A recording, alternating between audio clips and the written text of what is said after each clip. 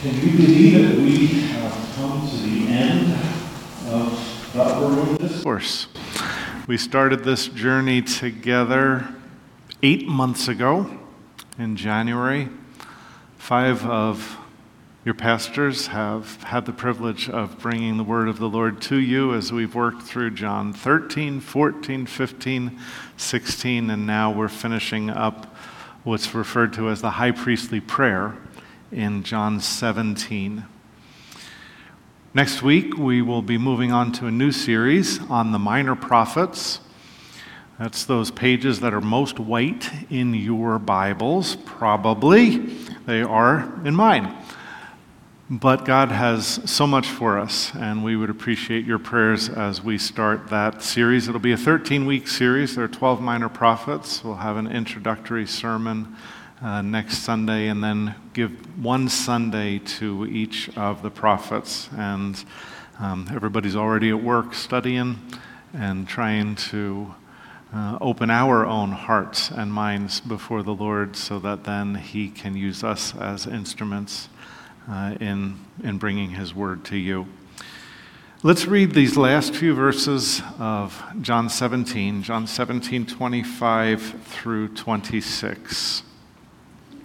Jesus praying, Father, I want those you have given me to be with me where I am and to see my glory, the glory you have given me because you loved me before the creation of the world. Righteous Father, though the world does not know you, I know you, and they know that you have sent me. I have made you known to them and will continue to make you known, in order that the love you have for me may be in them and that I myself may be in them.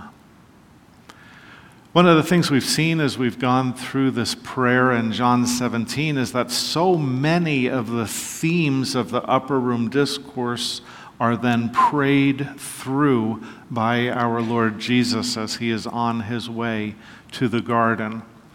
He spoke with the disciples about the Father's great love for them, and in this prayer He prays about that love. He spoke with the disciples about love for each other and about unity, and in this prayer He prays about love and unity.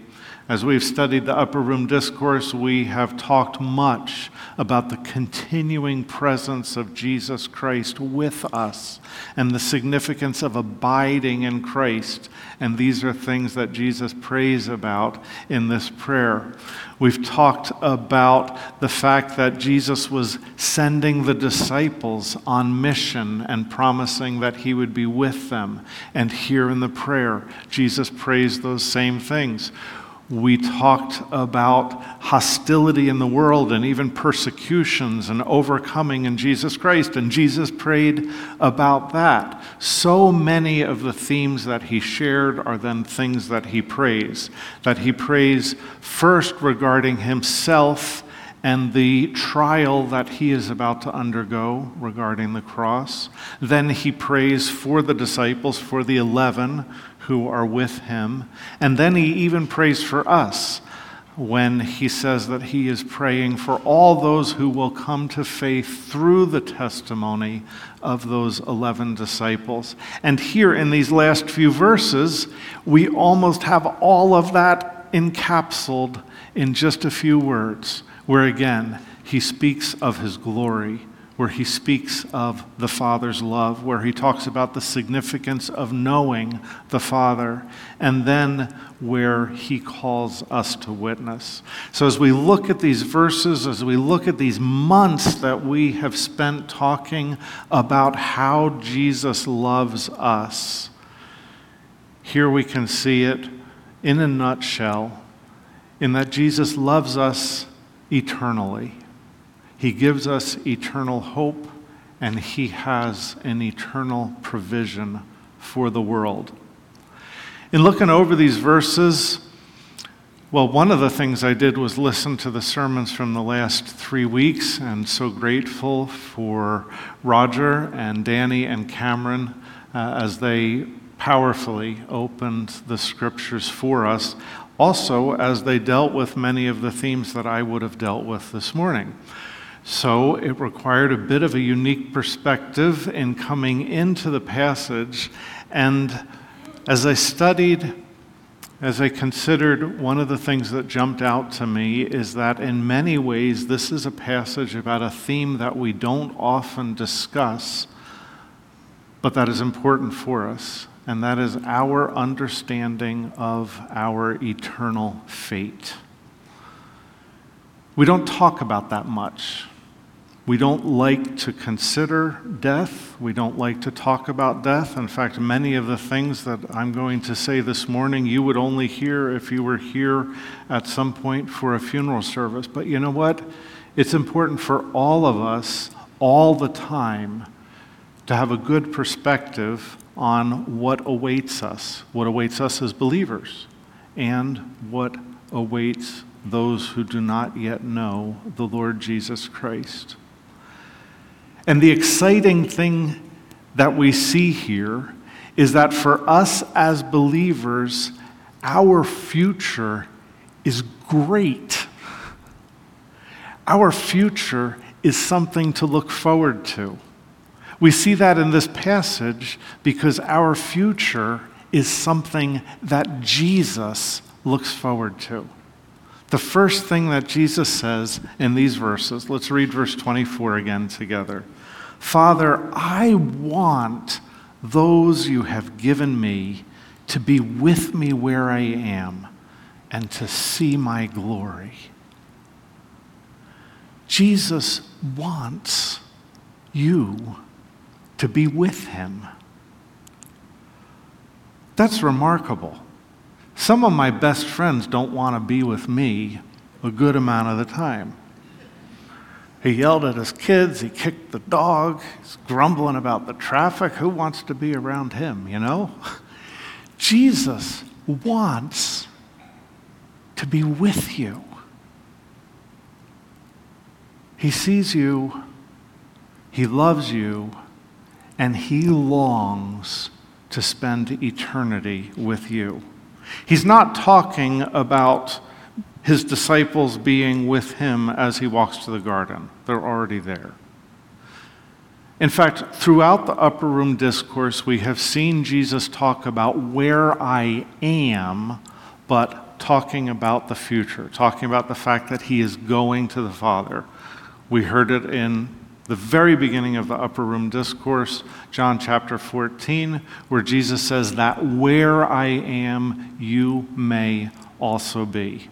Jesus is talking about his eternal place of glory at the right hand of the Father in the heavenly realms. And right there he prays and says, he wants you, he wants me to be there with him in that eternal fellowship.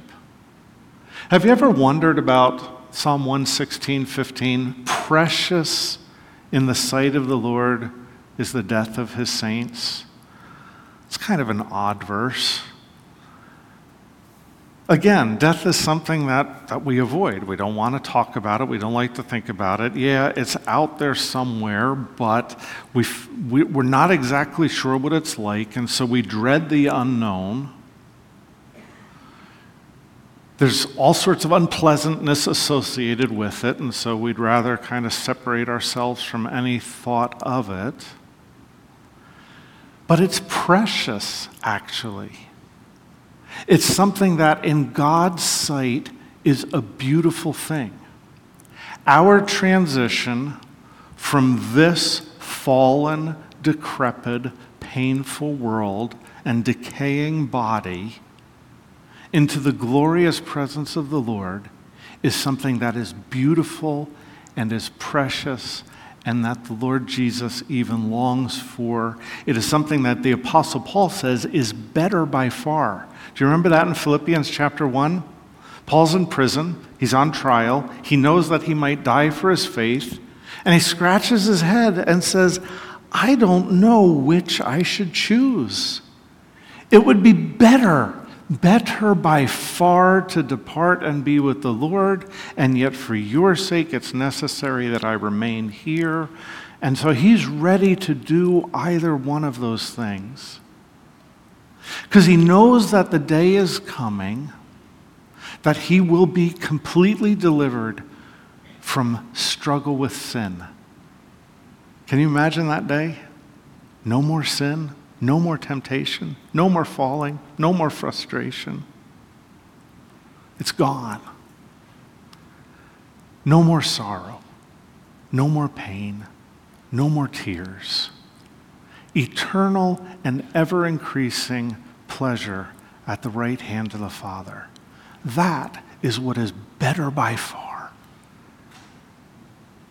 That's what we look forward to, and that is what Jesus longs for us. It's a beautiful thing. Now, I do want to be careful. In no way am I encouraging us to seek some premature end to our earthly journey. We should not so look forward to that day that we in any way consider cutting short these days. The Lord has numbered our days and has us here for a purpose. That is why the Apostle Paul actually says in Philippians chapter 1, I know that I will remain because the Lord has more work for me to do. When we say that we look for and long for that day, what we are talking about is a fitting end to a faithful journey. It would be like being on vacation. Have you ever been on a pretty long vacation and you're looking forward to getting home? You're not going to end your vacation early. There's a lot to enjoy and a lot to do, but it doesn't change the fact that we look forward to the end of the journey and being home. Or for those of us who actually enjoy the job that we do, it's looking forward to getting home at the end of a day in which we're doing the things that we love to do. The fact that I look forward to getting home doesn't mean I check out early. It means that there is something ahead of me that I long for and I look forward to as I faithfully walk the journey that the Lord has given me here. So this future that we have is great. This future that we have is something to look forward to. And this future that we have is certain. This is Jesus, the second person of the Trinity. The Son of God wills that you be with him. It's not a mere wish or desire. It's not something that he hopes will happen but is uncertain of. It is the will of the Creator and Sustainer of the universe that his children be with him in eternity. And so we can rest on his communication of his sovereign will.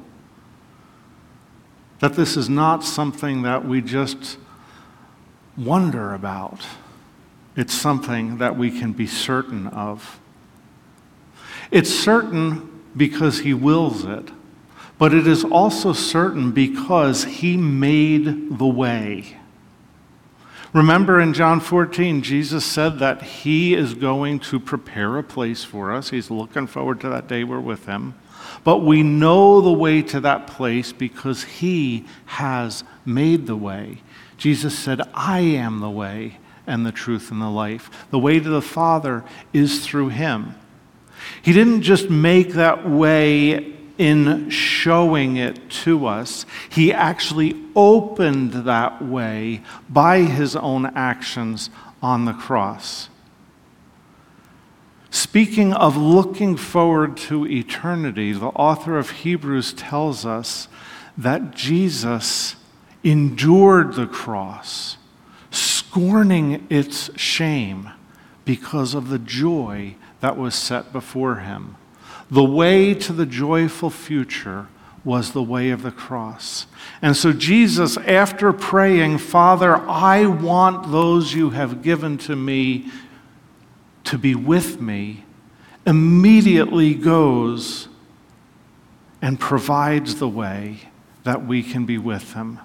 He goes to the cross, where the sin that separates us from the Father was placed on Jesus, where he endured the shame of the cross, where he endured in himself the punishment that we deserve for our sin, where he endured rejection, my God, why have you forsaken me, so that we could be accepted as we place our faith in him.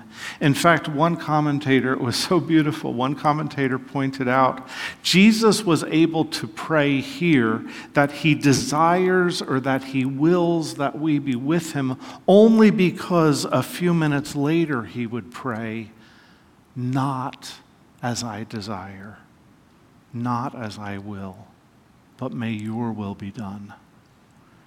Jesus in the garden used those same words as he contemplated the horror of the cross, and every part of his being dreaded it. As he prayed so intensely that it was like drops of blood, he said, not my will, Father, your will be done. And so he went to the cross, and he made certain the prayer that he prayed here, that the way would be open for everyone who places their faith in Jesus Christ to be with him for eternity. So this is the blessed hope of the believer. Not a wishy-washy kind of maybe it'll happen, but a confident expectation that our great future is made certain in the cross of Jesus Christ. And so when he prays, Father, I want them to be with me, he is certain that that prayer will be fulfilled. And then we also see in this prayer that that future that we have in Christ is glorious. Jesus says, Father, I want those you have given to me to be with me where I am and to see my glory. The glory you've given me because you loved me before the creation of the world. When we see Jesus, we will behold him in all of his glory. It's interesting that at the beginning of the Gospel of John, John said, we have seen his glory. But I don't know if you remember, as we talked about that glory a number of weeks ago, we described how it was veiled in the flesh, and glimpses of the glory broke through at various times as Jesus performed his miracles and as he revealed himself to his disciples. And so John's able to say, we saw a little bit of his glory. We've seen his glory. But John knows that the day is coming when we will see him in all of his glory. Nothing hidden. Nothing left unrevealed. What John actually says, 1 John chapter 3, verse 2. Dear friends, now we are children of God, and what we will be has not yet been made known. But we know that when Christ appears, we shall be like him, for we shall see him as he is. And that moment of seeing Christ in all of his glory is a transformative moment for ourselves. That is the moment of our glorification. We often talked about the doctrine of justification, how we are made right with God by placing our faith with him. We talk about sanctification, the work of the Holy Spirit in our daily lives to make us more and more like Jesus. There's also the doctrine of glorification. That's a future moment, the moment that we see Jesus, and we are completely transformed to be like him. To share in his glory, to share in his holiness, the beauty and the character of Christ reflected in who we are because we see him in his glory. That's what Jesus prays about. And just like the fact that we are going to be with him is made certain by his work, the fact that we are going to be like him is made certain by his work. He has already purchased that glory for us. And so as sure and certain, a great and beautiful and glorious future await us in Jesus Christ. That's something that we should look forward to. I think I've told this story before, but I want to tell it again. It was pre-COVID. I was in a lot better shape than I am in now, and I was on my bike all the way out near Jordan Lake and was praying for a member of our church who was sick and nearing death. And honestly, in my prayer, I was trying to convince God of how glorious it would be for him if he would heal this person. And what the Lord brought to my mind was a hymn that we sing. Oh, that will be glory for me, when by his grace I look on his face. That will be glory for me. And things fell into perspective. Yes, we pray for healing. Yes, we pray for health. We pray for all kinds of blessing in this world. But it all pales in comparison of what's waiting for us. And we recognize when we pray for those things, we are praying for a lesser glory as we look forward to the greater glory of going into the presence of Jesus Christ and being with him forever. That then provides motivation for us. John, in 1 John chapter 3, the very next verse goes on to say, everybody who has that hope in him purifies himself because Jesus is pure. That future glory provides motivation for our sanctification in this moment. That future glory also provides motivation for living a life that is faithful in service. Remember how the Apostle Paul talked about life like a race and Christian ministry like running for a prize? And he says, I beat my body and I make it my slave so that I can somehow attain that prize. Now, we are all absolutely right when we say that gaining eternal life is something that comes to us by grace through faith and is unrelated to our work. We all get into heaven on the same basis, and that is only what Jesus Christ has done in our behalf.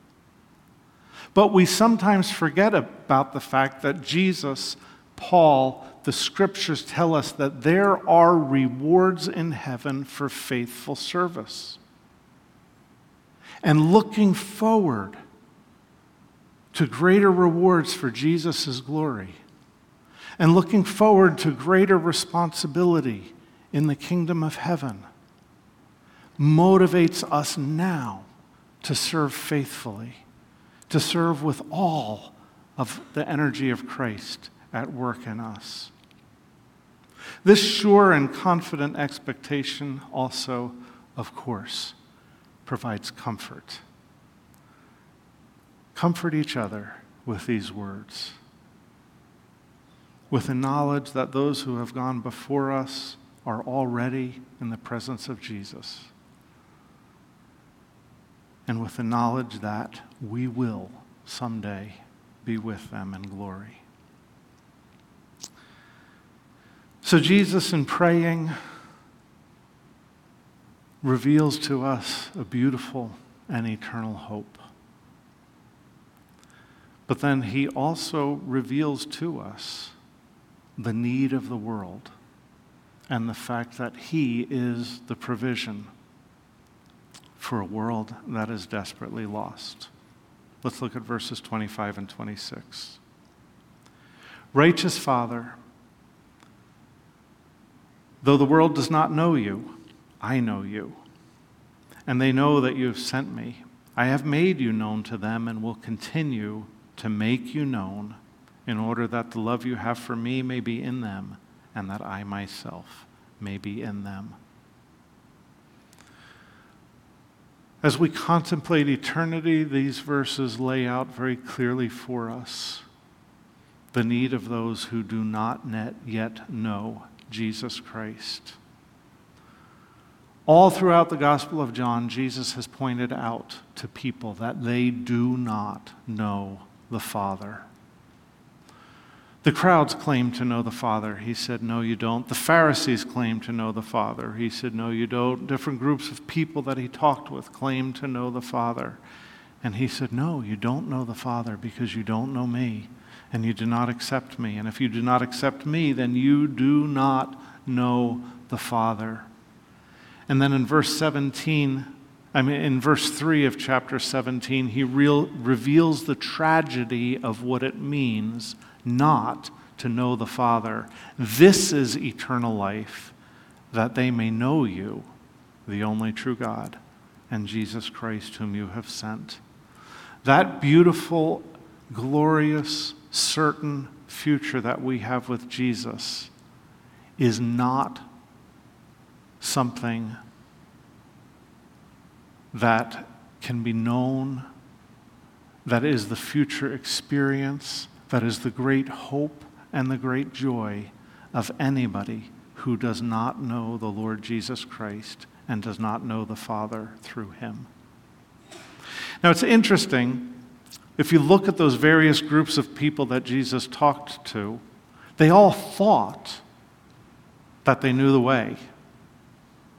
Jesus talked to some who claimed that they knew the laws. You diligently study the scriptures because you think that by them you will receive eternal life.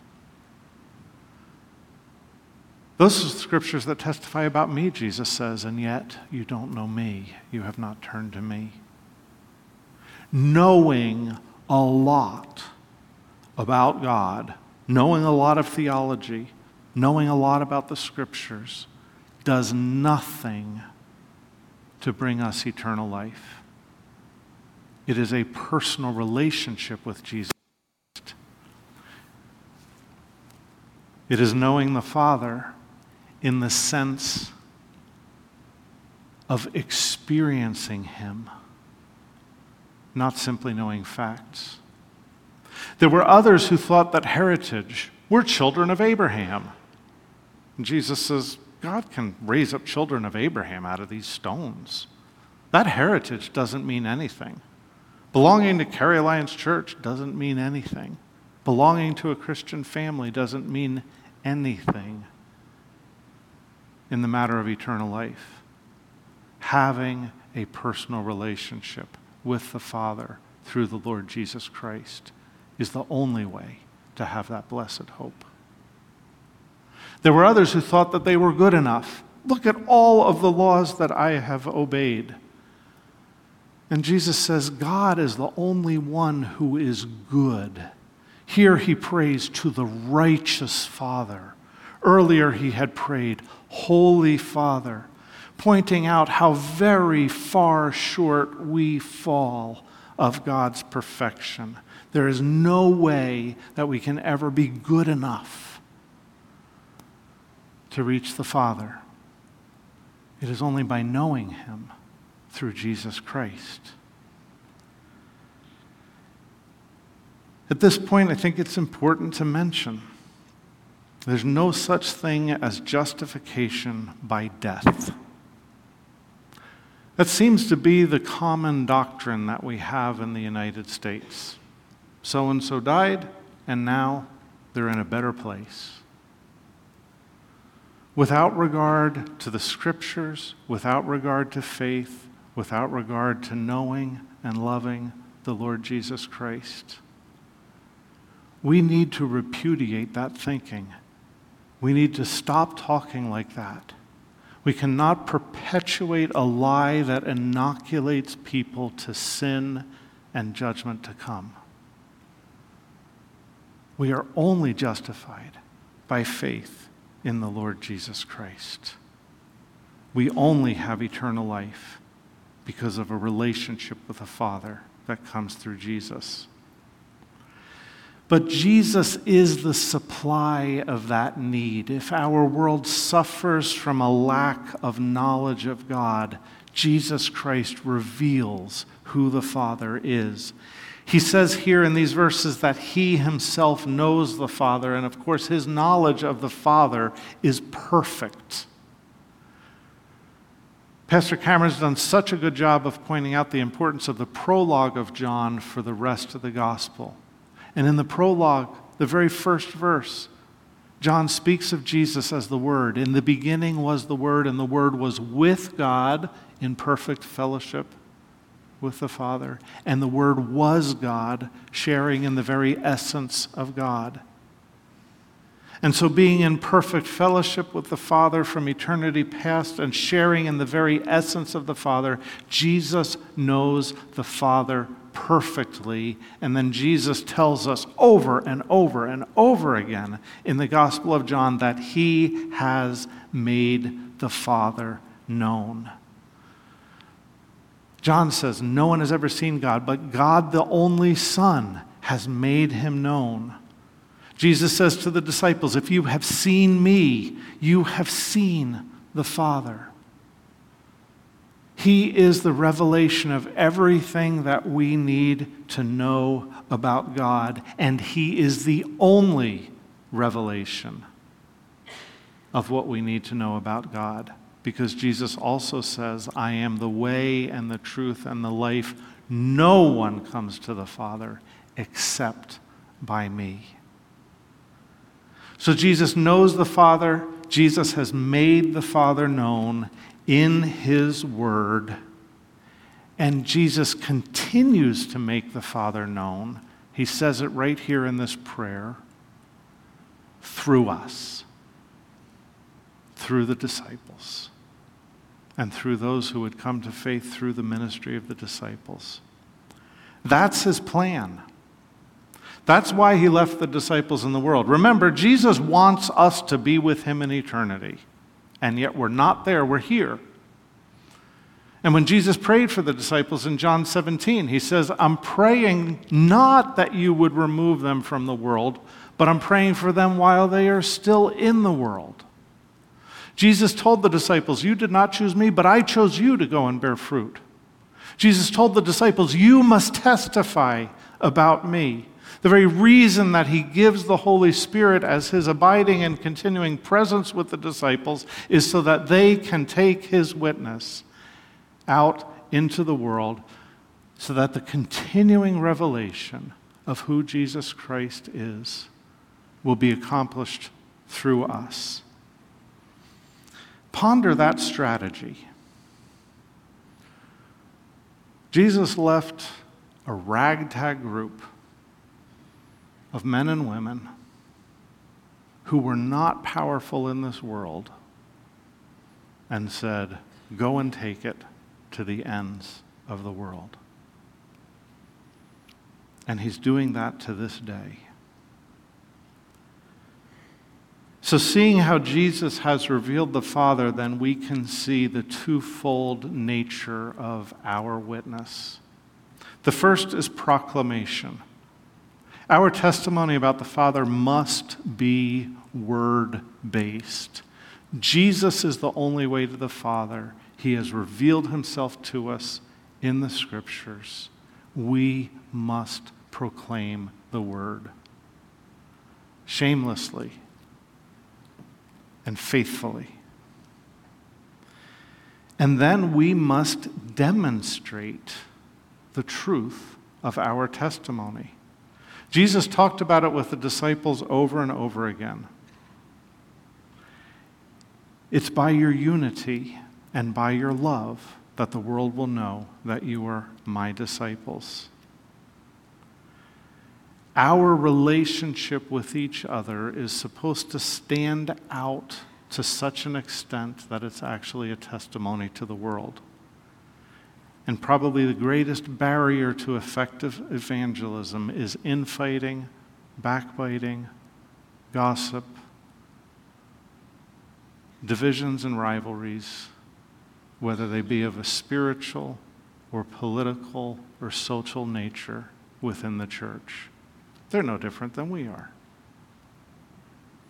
But Jesus said, oh, you're different, because the love of Christ is at work among you. May it be a testimony to the world. And we also demonstrate our witness by carrying out the Father's work. Remember, Jesus said, I'm sending you to do the very work that I have been doing.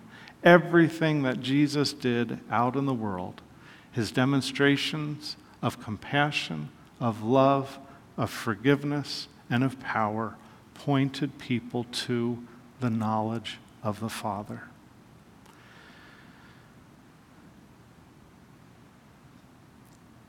How good to have such a glorious future. And what a heavy burden to make that future known to the world around us. Let's pray, but let's also prepare ourselves. We're about to finish up our series on hard questions in the Sunday school class in room 115. Next week we have hymns and homily, and then the week after that we are going to start a study of this book called Before You Share Your Faith. 5 ways to be evangelism ready. Let me encourage you to attend that class. I bought 40 of these. I hope that's too few and that some of you have to buy your own. And let's pray together that God would use this study among us and through our small groups and in our various interactions so that we can truly reflect the great hope that we have in our relationships with the world around us. Let's pray. Father, we again thank you for that day that somebody cared enough to tell us about Jesus. For most of us, it was a Sunday school teacher or our parents or some other leader in the church who took the time, who loved us so much and whose love was obvious and then whose words reflected the good news of Jesus. For others of us, it was unexpected. Someone who brought our way in a moment of need and who was bold enough to share their faith. However it happened, we know it is by your grace. And we are so grateful for that moment. And Lord, we long to be used in that way. We long to be a messenger of your good news and a demonstrator of your love. And so we invite you to do whatever is necessary in our hearts and in our lives to make us more like Jesus in this regard. In whose name we pray. Amen.